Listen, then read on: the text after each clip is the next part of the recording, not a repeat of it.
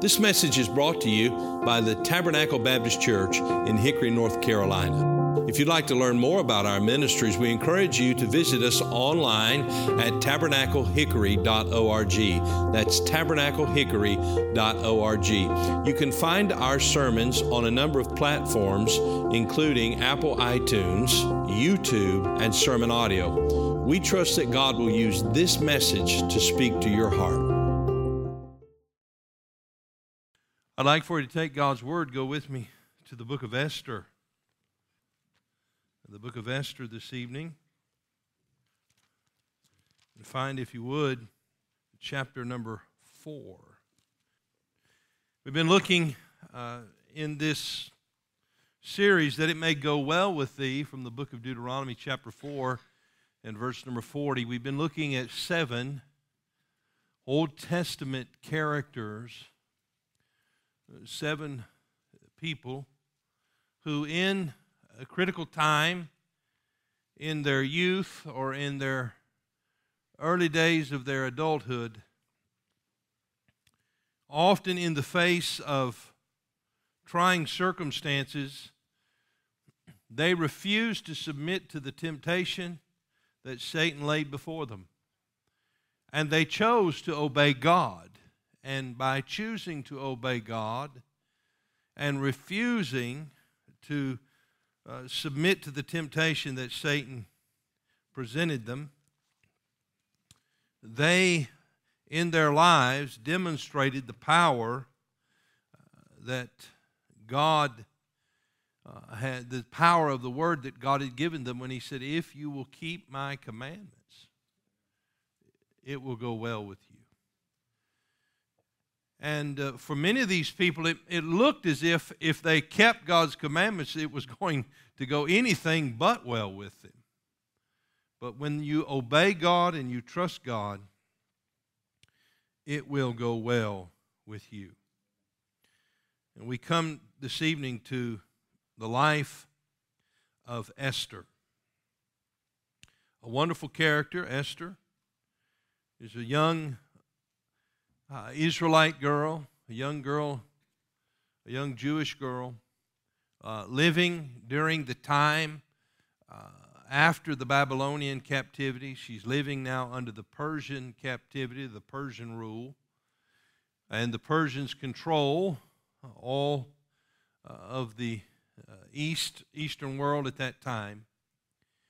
And the Babylonians have long since been overcome, and now Esther, who finds herself the princess, the queen rather, of Persia, married to the king. And it's quite an amazing story. And given the opportunity at a very crucial time, she decides to obey God in the face of very difficult circumstances. And it went well with her. I want us to find chapter 4, and we begin in verse number 1. Chapter number 4 and verse number 1, when Mordecai perceived all that was done, Mordecai rent his clothes and put on sackcloth with ashes, and went out into the midst of the city and cried with a loud and bitter cry, and came even before the king's gate, for none might enter into the king's gate clothed with sackcloth. And in every province, whithersoever the king's commandment and his decree came, there was great mourning among the Jews, and fasting and weeping and wailing, and many lay in sackcloth and ashes. So Esther's maids and her chamberlains came and told it her. Then was the queen exceedingly grieved.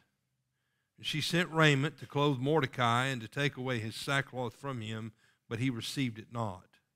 Then called Esther for Hatak, one of the king's chamberlains, whom he had appointed to attend upon her, and gave him a commandment to Mordecai to know what it was and why it was. Why is it, Mordecai, that you have come to the king's gate in sackcloth, weeping, wailing? What's the problem? Tell me about it.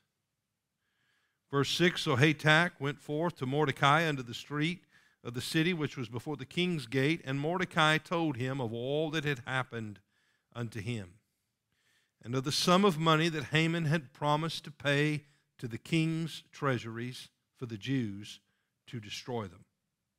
Also, he gave him the copy of the writing of the decree that was given at Shushan to destroy them, to show it unto Esther, and to declare it unto her, and to charge her that she should go in unto the king to make supplication unto him, and to make request before him for her people. And Hatach came and told Esther the words of Mordecai. Again Esther spake unto Hatach, and gave him commandment unto Mordecai. All the king's servants and the people of the king's provinces do know that whosoever, whether man or woman, shall come into the king, into the inner court, who is not called, there is one law of his to put him to death, except such to whom the king shall hold out the golden scepter, that he may live. But I have not been called to come in unto the king these 30 days. And they told to Mordecai Esther's words. Then Mordecai commanded to answer Esther, think not with thyself that thou shalt escape in the king's house more than all the Jews. For if thou altogether holdest thy peace at this time, then shall their enlargement and deliverance arise from the Jews from another place. But thou and thy father's house shall be destroyed. And who knoweth whether thou art come to the kingdom for such a time as this? Then Esther bade them return Mordecai this answer. Go gather together all the Jews that are present in Shushan, and fast ye for me. And neither eat nor drink 3 days, night or day. I also and my maidens will fast likewise. So will I go in unto the king, which is not according to the law. And if I perish, I perish. So Mordecai went his way and did according to all that Esther had commanded him. It's quite an intriguing story, is it not? Young Esther, this Jewish girl who becomes the wife of the king of Persia. And while she is the princess, the queen rather, as she is there, there is an enemy, a foe of the Jews named Haman, who is acquainted with her uncle, Mordecai, and who hates him because Mordecai refused to bow to Haman. Haman is an Agagite. Many believe him to be a descendant then of King Agag, who was an Amalekite. And if you will remember, Agag was the king of the Amalekites when Saul spared some of Amalek when he was told to put them to death. If you go back further into the book of Exodus, you'll find that the first enemy to approach Israel, once they left the land of Egypt and crossed over, the first enemy they encountered were the Amalekites. And God said to Moses, write this down for a memorial, because the Lord will have war with Amalek from generation to generation.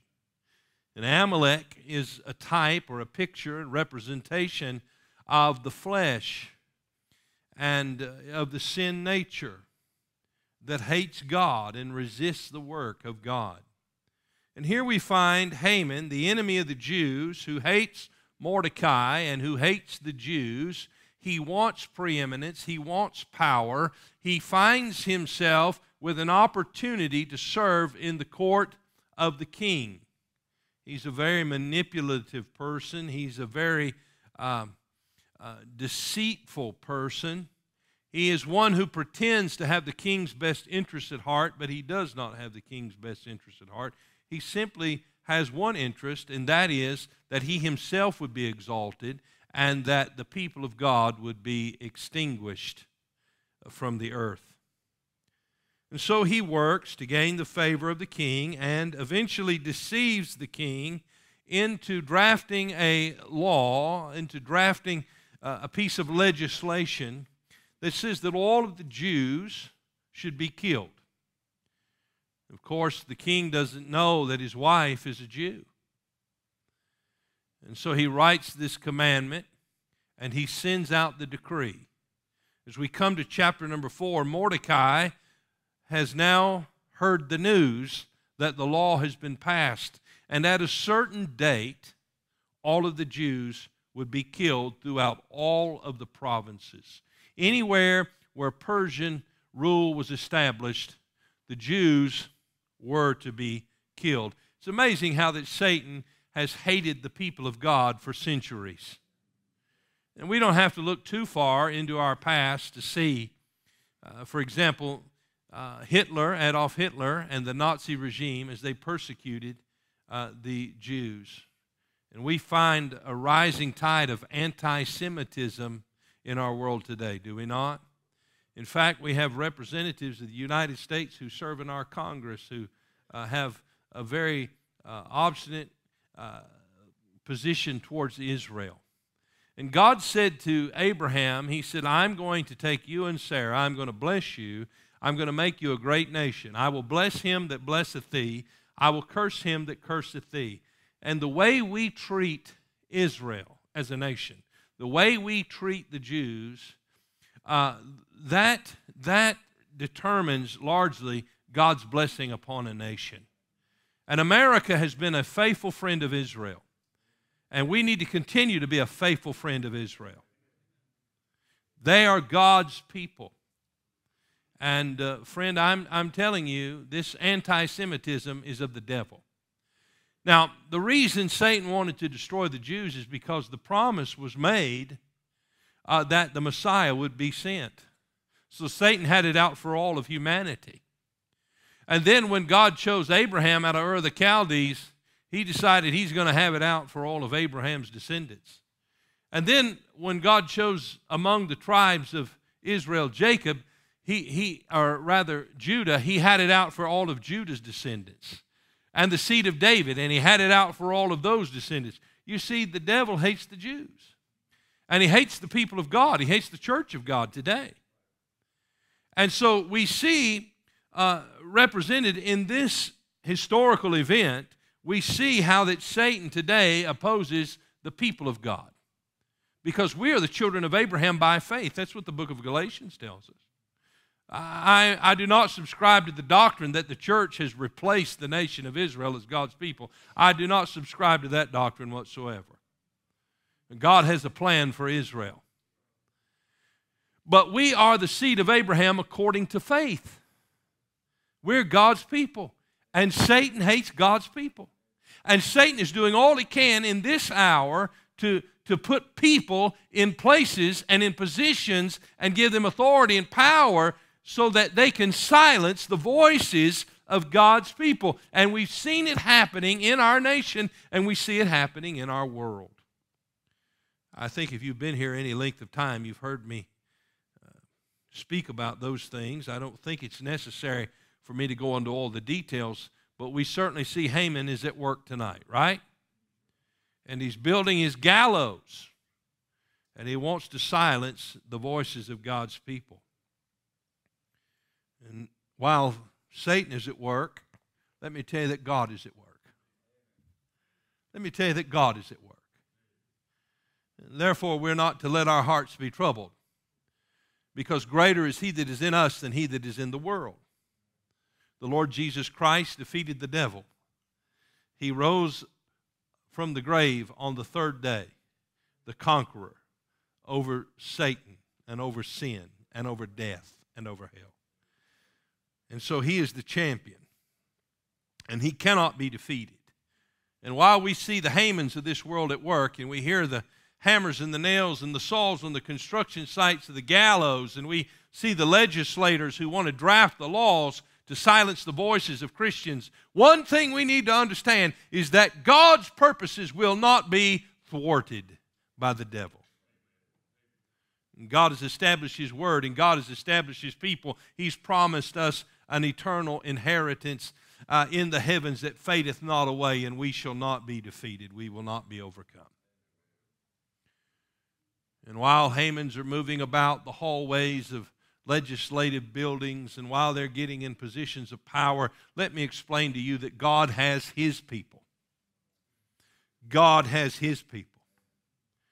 He has his Daniels and his Hananiahs and Mishaels and Azariahs, and he knows how to place them exactly where they need to be. He knows how to preserve them. He knows how to send Joseph ahead of the famine. God has a plan. He knows how to preserve David's life in the wilderness, and God can preserve the lives of His people. And may God help us to be faithful to Him. And so while Haman and the devil are at work, let me tell you that God is at work. And who's He going to use? He's going to use a young girl, a teenage girl named Esther. One day she's going to get the news that the king is looking for a wife. You see, the king got angry. He got angry because one night in a drunken feast, he wanted his wife to parade around in an immodest way in front of all of his subjects, and she refused to do that. And in his rage, he said, well, you're finished, and she was. And there came a day when he remembered what he had said, and he regretted what he said, but because he had said it, he couldn't go back. He was an angry man. He was the kind of man who made remarks and reactions and responses based on his anger and without any regard to any thought about the consequences of his actions. And so now here he is. He's all alone. He doesn't have a wife. And so they have a plan. We'll find you a wife. We'll call out for all the virgins in the kingdom, and we'll bring them in, and we'll let you choose. And so they bring in all of them that they thought would be good candidates, and the king calls them one by one to himself. That's certainly no way that you'd want to be involved in that kind of relationship. But nevertheless, that was the way it was conducted in a wicked world. And by the way, let me say this, we live in a wicked world. We live in a wicked world. And may God help us to be faithful. Well, Esther was the one that he chose, and she became his wife. Who would have more influence on him than her? You see, God knows what He's doing. And let me tell you, young person, you don't know what the Lord has for you. You don't know where God is going to lead you, but you need to prepare. You need to prepare. You see, here's a man, Mordecai, who took Esther. Her parents were killed. She was an orphan girl. She was raised by her uncle, and he invested in her, and he poured his life into her, and he loved her as a father would love a daughter, and he taught her the truths of God's word. But there came a day when she was removed from his care, and she became the wife of a pagan, idolatrous king who was given to drunkenness and fits of rage. None of us would ever wish that for our daughters. But God knew what He was doing, and He placed her there in a position of influence and a position of power. He gave her an opportunity. Why? Not necessarily for her own happiness. I mean, as she told Mordecai, I haven't seen him in 30 days. How would you like that relationship? Haven't seen my husband in 30 days. He hadn't called for me. That's certainly not what any of us as parents would want for our children, right? But here we find that God is going to use it nonetheless. That God is always at work. I want you to note three things this evening as we consider this thought. Esther refused to remain silent. Esther refused to remain silent. Notice, if you would, first of all, distressing times. Distressing times. You remember the words of Mordecai as he spoke to her? He said to her, he said, who knoweth, verse 14, the close of the 14th verse, who knoweth whether thou art come to the kingdom for such a time as this? You see, listen to me. It might have appeared a random thing. It might have appeared a chance thing that she ends up as the wife of the king. She was a beautiful girl, no doubt about that. But it just appeared to be sort of a random chance thing. But let me tell you, it was not a random chance thing. Maybe it didn't make a whole lot of sense to her. Perhaps it didn't make a whole lot of sense to anybody in that day. But as we see the times unfolding, as we see the circumstances unrolling there in front of them, Mordecai has the discernment to say to her, perhaps This is why you are here. Let me tell you, it's no mistake that God has chosen us to live in this day and age. I hear people long for the days of yesteryear, and I can understand that, but let me tell you, God didn't give you the days of yesteryear. God gave you the days of this time, and may God help us to be faithful to Him in this time. And the God who worked in days past is the God who is present and powerful to work today. And I want to tell you that God has a plan, and He wants to fulfill it, and He wants to use these young people, and He wants to use you moms and dads, and He wants to use you grandparents. And so may God help us to be faithful. I had a dear lady speak to me today as she was leaving the auditorium, and she said to me, as an older lady, she said to me, these messages have been a help to me. I want to tell you, that encouraged me. She said, I'm glad you're preaching to these young people, but I want you to know, I, as an older person, I want to finish my course. Oh, that was a blessing to hear. May God help us to finish our course. Now we see here that these times, this time that she was living in, He said, who knoweth whether thou art coming to the kingdom for such a time as this? Those times that she was living in, it was no time to remain silent. It was a time to speak up. Now, let me give you some things about these times. They were distressing times. Distressing times. We see it in verse 1 when Mordecai perceived all that was done. Mordecai rent his clothes and put on sackcloth with ashes and went out into the midst of the city and cried with a loud and bitter cry, and came even before the king's gate, for none might enter into the king's gate clothed with sackcloth.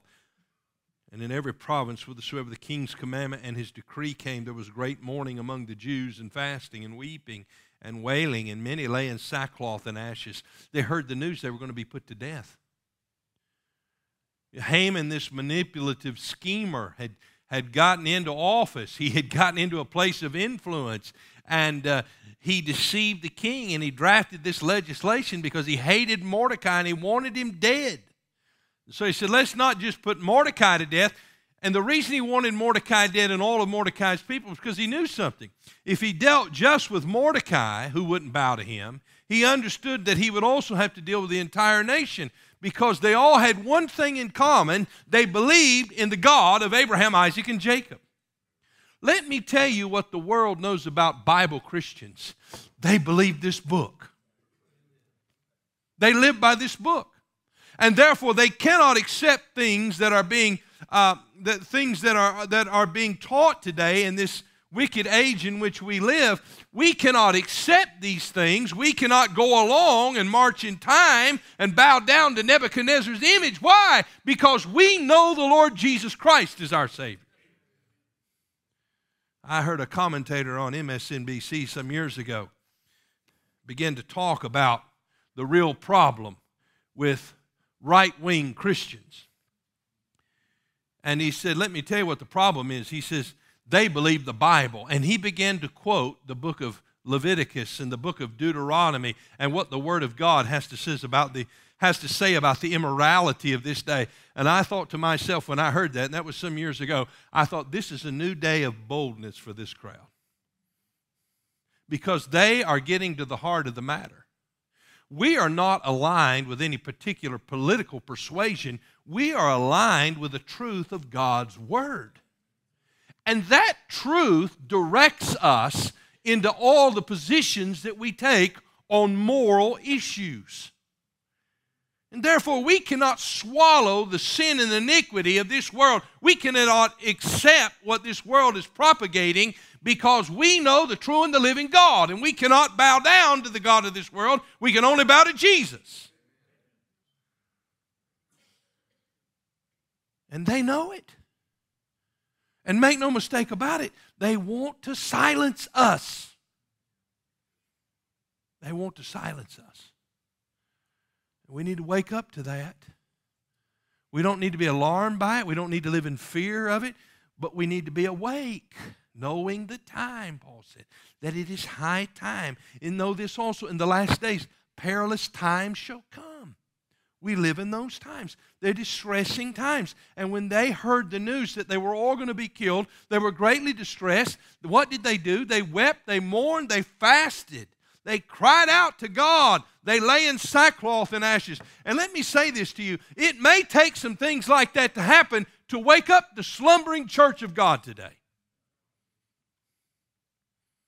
We're too busy going about our business. We're too busy concerned about our comfort to really get stirred up and disturbed about what's happening in the world. And so here we find that now they're awakened. They're awakened by this distressing news. We see a second thing, not only distressing times, but we see disturbing times. Disturbing times. You see, distressing times lead to disturbing times. Now, where's Esther? She's in the castle. She's in the court of the king. She's married to the king. But the decree that has gone out is a decree that calls for her death. But the king doesn't know that she's a Jew. Haman doesn't know that she's a Jew. But she knows it. And Mordecai knows it. And so now she gets the news. Now, how does she get it? Well, she gets it, first of all, by seeing the most unusual sight in front of the king's gate. She's looking out the window. Maybe she's back in the bedroom or doing some work or being tended to by some of the maids who attended to her. And she hears this awful noise, and she thinks, what in the world is that? And everybody runs to the window to see, and they said, oh, Esther, come here, it's your uncle Mordecai. And she comes to the window, and she sees him. And how is he dressed? In sackcloth and ashes. And what is he doing? He's weeping and mourning, and he's crying out. It's a very disturbing picture here. In verse 4, the Bible says, so Esther's maids and her chamberlains came and told it her. Then was the queen exceedingly grieved. She sent raiment to clothe Mordecai and to take away his sackcloth from him, but he received it not. Hey, he was disturbed, and he wasn't going to allow anything to cause him to be comforted in his disturbance. You know, the devil can anesthetize us with just basic things, you know. A better job, a nice vacation, something that he can put around us, a cloak that we'll find comfortable, that will cause us to lose concern for what is happening in our world. But he refused to be comforted. He refused to be numbed and dulled to what was going on. He received it not. That was most disturbing again to Esther.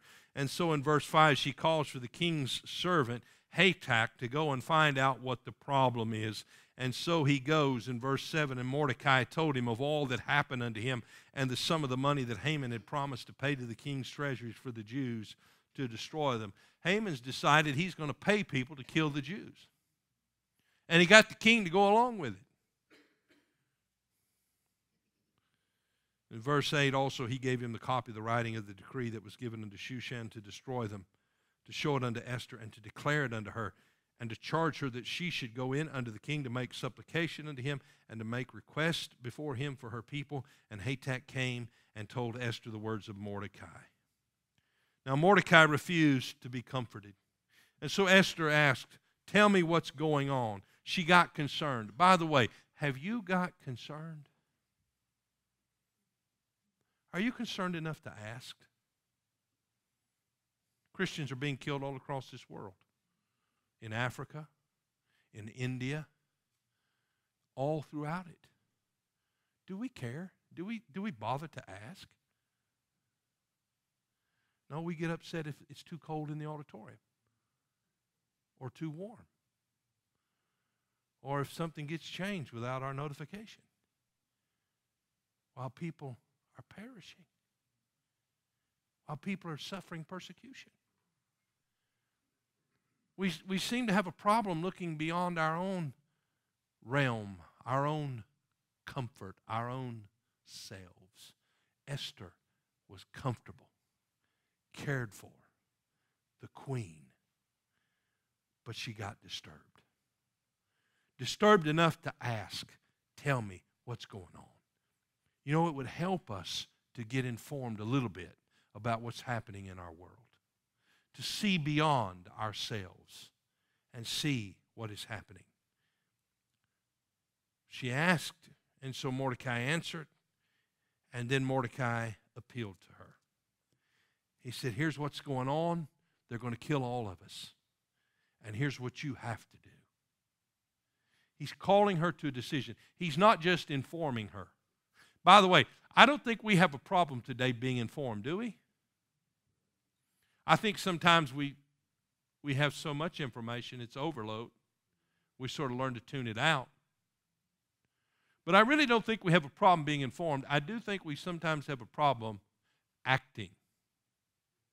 Because he is appealing to her. He's saying to her, it's not enough for you to know. You must act. It was Edmund Burke who said this: the only thing necessary for the triumph of evil is for good men to do nothing. And we see it happening. And so we see these were distressing times, they were disturbing times, but they were decisive times. Decisive times. You see, Esther didn't have a long time to sit around and try to figure out what to do. She had to act, and she chose to act. She had to speak, and she chose to speak. And may God help us as His people to speak as God gives us opportunity. You see, the part of the tactic of the devil in this intimidation that he has, it's a fierce tactic that he has to intimidate us, to silence us. And it is very effective. Nobody wants to rock the boat. Nobody wants to speak up. Nobody wants to be the one that the crowd ridicules and scorns. Nobody wants to be made fun of. Nobody wants to be considered to be the oddball. But we're going to have to speak up, aren't we? If we don't speak up, lost people around us are going to go to hell. If we don't speak up, we're going to see churches decline. If we don't speak up, we're going to see generations continue to decline, and we're going to see more souls go to hell. It's time to speak up. It's called for action that has come to us. In verse 9, Hatak comes back, gives Esther the words of Mordecai. Esther then sends to Mordecai again. And verse 11, all the king's servants and the people of the king's provinces do know that whosoever, whether man or woman, shall come in unto the king in the inner court, who is not called, there is one law of his to put him to death, except such to whom the king shall hold out the golden scepter, that he may live. But I have not been called to come in unto the king these 30 days. And they told to Mordecai Esther's words. Now, we don't understand how that works, but it did work. This is the culture. This is the way of the Persians. The king could not be interrupted. He had to call for you. He could not be interrupted. Some of you men want to adopt that theory right now, right? If you interrupted him, if you came into his presence, he could have you put to death. Unless he extends to you the golden scepter. Now, we understand that this is a man who is emotionally volatile. He's already demonstrated that. I mean, he got drunk. He wanted his wife to parade around. She said no, and he got mad, spouted off, and he basically divorced her and banished her. This is a man who's not emotionally stable. He makes decisions influenced by wicked men like Haman without getting all the facts.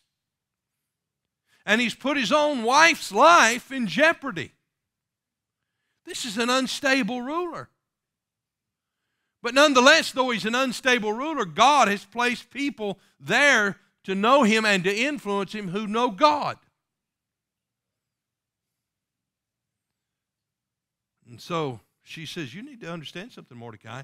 If I go into him, I'm most likely going to be killed. Now it's a matter of a question of self-preservation. If I speak up, it's going to cost me something. It could potentially cost me my life. And so the report is given to Mordecai. Mordecai sends the answer back through Hatak in verse 13. Think not with thyself that thou shalt escape the king's house more than all the Jews. He said, wait a minute. He said, look, understand this. You're under the sentence of death just like I am. Just like all of the Jews are. You're living in the palace. You're the king's wife, right? But you need to understand this sentence, this legislation impacts your life. Verse 14, for if thou altogether holdest thy peace at this time, then shall their enlargement and deliverance arise to the Jews from another place. Don't you love the faith of Mordecai? He said, look, let me tell you something. Listen to me, young person. You have an opportunity to take a stand for God. And if you'll take the stand, God can use you. But if you refuse to take a stand, understand that God will use somebody else. Do you know what's passing by? Opportunity. Do you know who's knocking? Opportunity. Oh, not an opportunity to make a dollar. I remember my dad, I used to get so, my mom and I would talk about this and laugh about it. My dad we'd be driving around in our area where he grew up and where my mom grew up, and he would say, you see that? That's so-and-so's farm. He said, I could have bought that 20 years ago for X amount of dollars. And so anytime we'd drive down that road, I would joke and I would say, oh, yeah, there's so-and-so's farm. He could have owned that. We could have had, man, our opportunity passed us by. Now I'm paying for that because my kids do that kind of thing to me. We're not talking about opportunities for yourself. God didn't just put you on this earth for yourself. God put you on this earth to serve Him. And here is an opportunity that God has presented you with, Esther. Here is an opportunity that God has presented you with, young person. Here's an opportunity that God has presented you with, church member, to know the Lord, to be in a Bible-believing, Bible-preaching church, to know the truth for such a time as this, in these distressing times, in these disturbing times, that you would take decisive action, that you would not remain silent, but that you would take a stand, that you would speak for the Lord Jesus Christ in this wicked hour. It's an opportunity. What will you do with it? What will you do with it? But understand, if you pass it up, God will find somebody. He'll deliver. Oh, listen, that shows us this. It's not dependent upon us for the deliverance. It's dependent upon God. But we get to be involved in it. We get to witness it firsthand. Can you imagine the stories of the people who walked through the Red Sea on dry ground? Can you imagine that? We're at the sea. The army's coming after us. There's the cloud that's separating them from us. It's the cloud of God's presence.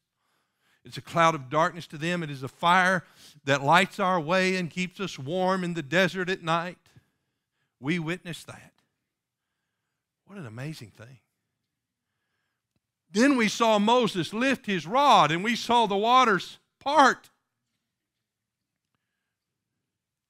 We saw the wall of those waters exceedingly high, multiple stories in the sky. And then Moses said, walk on through. And we got to the brink of that sea, and we noticed the ground was dry. It was an amazing sight to see. I looked to my left, and there was a fish. No, I don't know if that's true, but they're walking through it, right? And so we noticed as we got nearly through it, here comes the Pharaoh and all his army. Here they come with their chariots. And all of a sudden, the wheels of their chariots started falling off. And they were all stuck. And then all of a sudden, the sea collapsed over top of them, and they were all drowned. They saw it. They witnessed it. Don't you want to see God work? Don't you want to be involved in it? Don't you want the blessings of God? Have we given up on seeing that in this hour in which we live? Don't we as a church desire to see the move of God? Don't we know that God is faithful even in this dark and wicked generation, that we can see God continue to move? His power has not diminished one bit. God is able. And we've got an opportunity. Hey, look here. You have an opportunity. The opportunity of a lifetime to serve God, to take decisive action, to speak for Him, even if it requires you risking your own life. And then he asks the question, after he reminds her of something. He says, if you're quiet, understand this, you and your father's house shall be destroyed. But who knoweth whether thou art come to the kingdom for such a time as this? And the words of Mordecai were powerful in the ears of Esther and in her heart. And she was moved and compelled to act. Now notice what she did, verse 15. She didn't just run in there. King, honey darling, I need to talk to you. No. She went about it with wisdom. You know, so many times we act without wisdom. Some of the criticism that we get from people who don't know God is legitimate, because our spirit has not been always right. Our methodology and our delivery hasn't always been in the right spirit. We haven't waited on God. We haven't followed His leading and been filled with His Spirit. And so Esther recognizes that what she's going into, she needs God's help to guide her through it. And so she says in verse 15, then Esther bade return to Mordecai this answer: Go gather together all the Jews that are present in Shushan, and fast ye for me. Neither eat nor drink 3 days, night or day. I also, my maidens, will fast likewise. So will I go in unto the king, which is not according to the law. And if I perish, I perish. So Mordecai went his way and did according to all that Esther had commanded. She loved not her life to the death. She was willing to give her life to serve the Lord. The Bible says that if I'm a wise person, I'll understand that if I try to keep something, I'll lose it. If I try to keep my life, I'll lose it. If I lose it for Christ, I'll keep it. You see, this life that God has given us needs to be given back to Him. If we try to protect it for ourselves, we'll certainly lose it. We might live, but we'll not experience life. And so may God help us to abandon ourselves to Him and be obedient to Him. Now we know the story. Esther went to the king. Haman was there talking. She said, I want you to come to supper. Not today, but later on. Well, why the delay, you might wonder? Well, God was working, right? Because that night, the king was going to have trouble sleeping. And he was going to call for one of the attendants to bring him a book and read him a book. And guess what book he read? He read a book of history. And in that book, it was discovered that Mordecai had discovered a plot to kill the king. The king had forgotten all about that. Or maybe he didn't know it at all. And he said, well, what have we done for Mordecai to thank him, to pay honor to him? He spared my life. He's been loyal to me. And they said nothing. Well, about that time it was morning, and Haman comes in, he's ready. He's ready now to put some Jews on the gallows. And before he can get the words out of his mouth, the king says, Haman, what should we do to the guy that I want to honor? Well, Haman thinks it's obviously me. And so Haman says, well, there's a lot of things you can do, but here's what I suggest. Put the king's robe on him and put him in the king's chariot and parade him through the city and let all the people know this is the man that the king delights to honor. And he thought, let me get my shoes on. I got to get ready for the ride. But his jaw hit the floor because the king said, go do that to Mordecai. The one he despised, the one he hated, is the one he paraded through town. Mordecai. Well, this was a grievous exercise for him. And when he got home, he just went straight to the house. And he told his wife and his family about it, and they said, uh-oh, this isn't going too well for you. About that time, it was time to go to supper with the king to see Queen Esther. And Queen Esther brought them in, and she said to the king, there's a man who wants to kill us, and it's Haman. And you see, God worked in his sovereignty in concert, in agreement with the submission and obedience of Esther. And God used her. She took decisive action, and God blessed it. And God reversed the entire situation. Do you know who hung on Haman's gallows? It was Haman. And do you know that all the Jews that were condemned were delivered? And that their foes in every province who intended to kill them were all put to death? And the God of Abraham, Isaac, and Jacob was glorified. As he was in the days of Daniel among the Babylonians, he was glorified in the days of Esther among the Persians. And let me say this, in the midst of this darkness, in the midst of this wickedness, God can be glorified and will be glorified through his people who will obey him. This church, these young people, the children in our church, if we'll respond to the opportunity that God has given us, if we will take decisive action, if we will refuse to be silent, if we will learn to obey, if we will learn to trust God, if we will learn to seek him and to fast and to pray and seek his blessings and follow him, God will surely deliver us. And God will use us.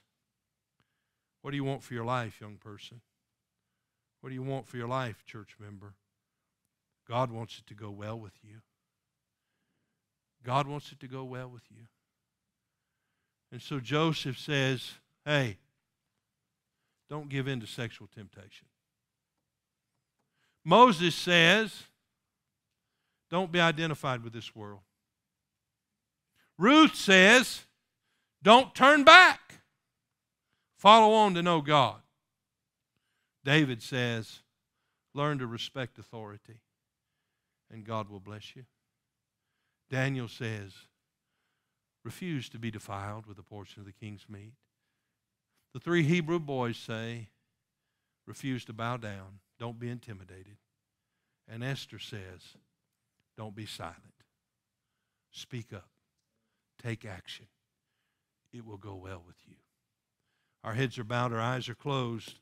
Let me encourage you tonight, if God by his Spirit has spoken to you, to respond to him. It is a privilege, it is a blessing, it is an honor. It's not anything to be taken for granted when God speaks to us through his word. With our heads bowed and our eyes closed, how many of you would say, I know, Pastor, this, God has spoken to me either tonight or in this series. God has spoken to me. Would you lift your hand? You say, God's spoken to me. Well, then what has he said? What is he saying? Are you willing to obey?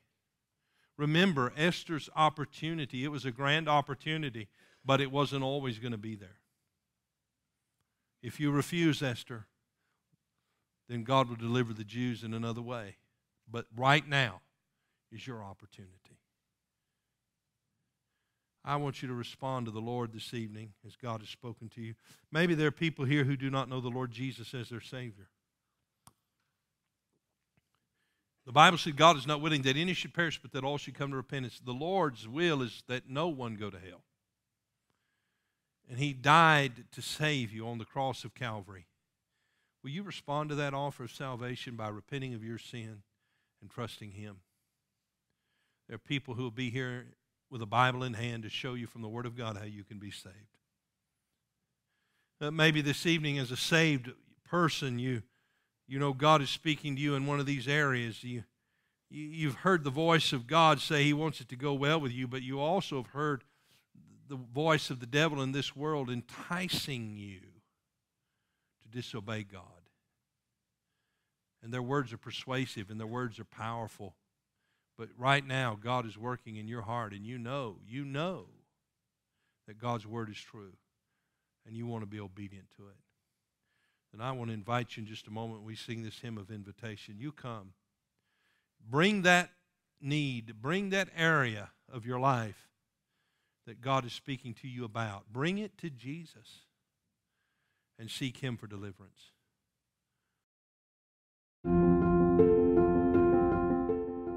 Thank you for listening to this message from Tabernacle Baptist Church. We pray that God has used His Word to speak to your heart today. If you'd like to learn more about the ministries of Tabernacle Baptist Church, you can go to our website, tabernaclehickory.org. That is tabernaclehickory.org. There you'll find additional resources that we pray God will use to be a help to you. If the Lord should lead you to partner with us or make a donation online, you'll find a link provided on the website at tabernaclehickory.org. May God bless you, and thank you for listening.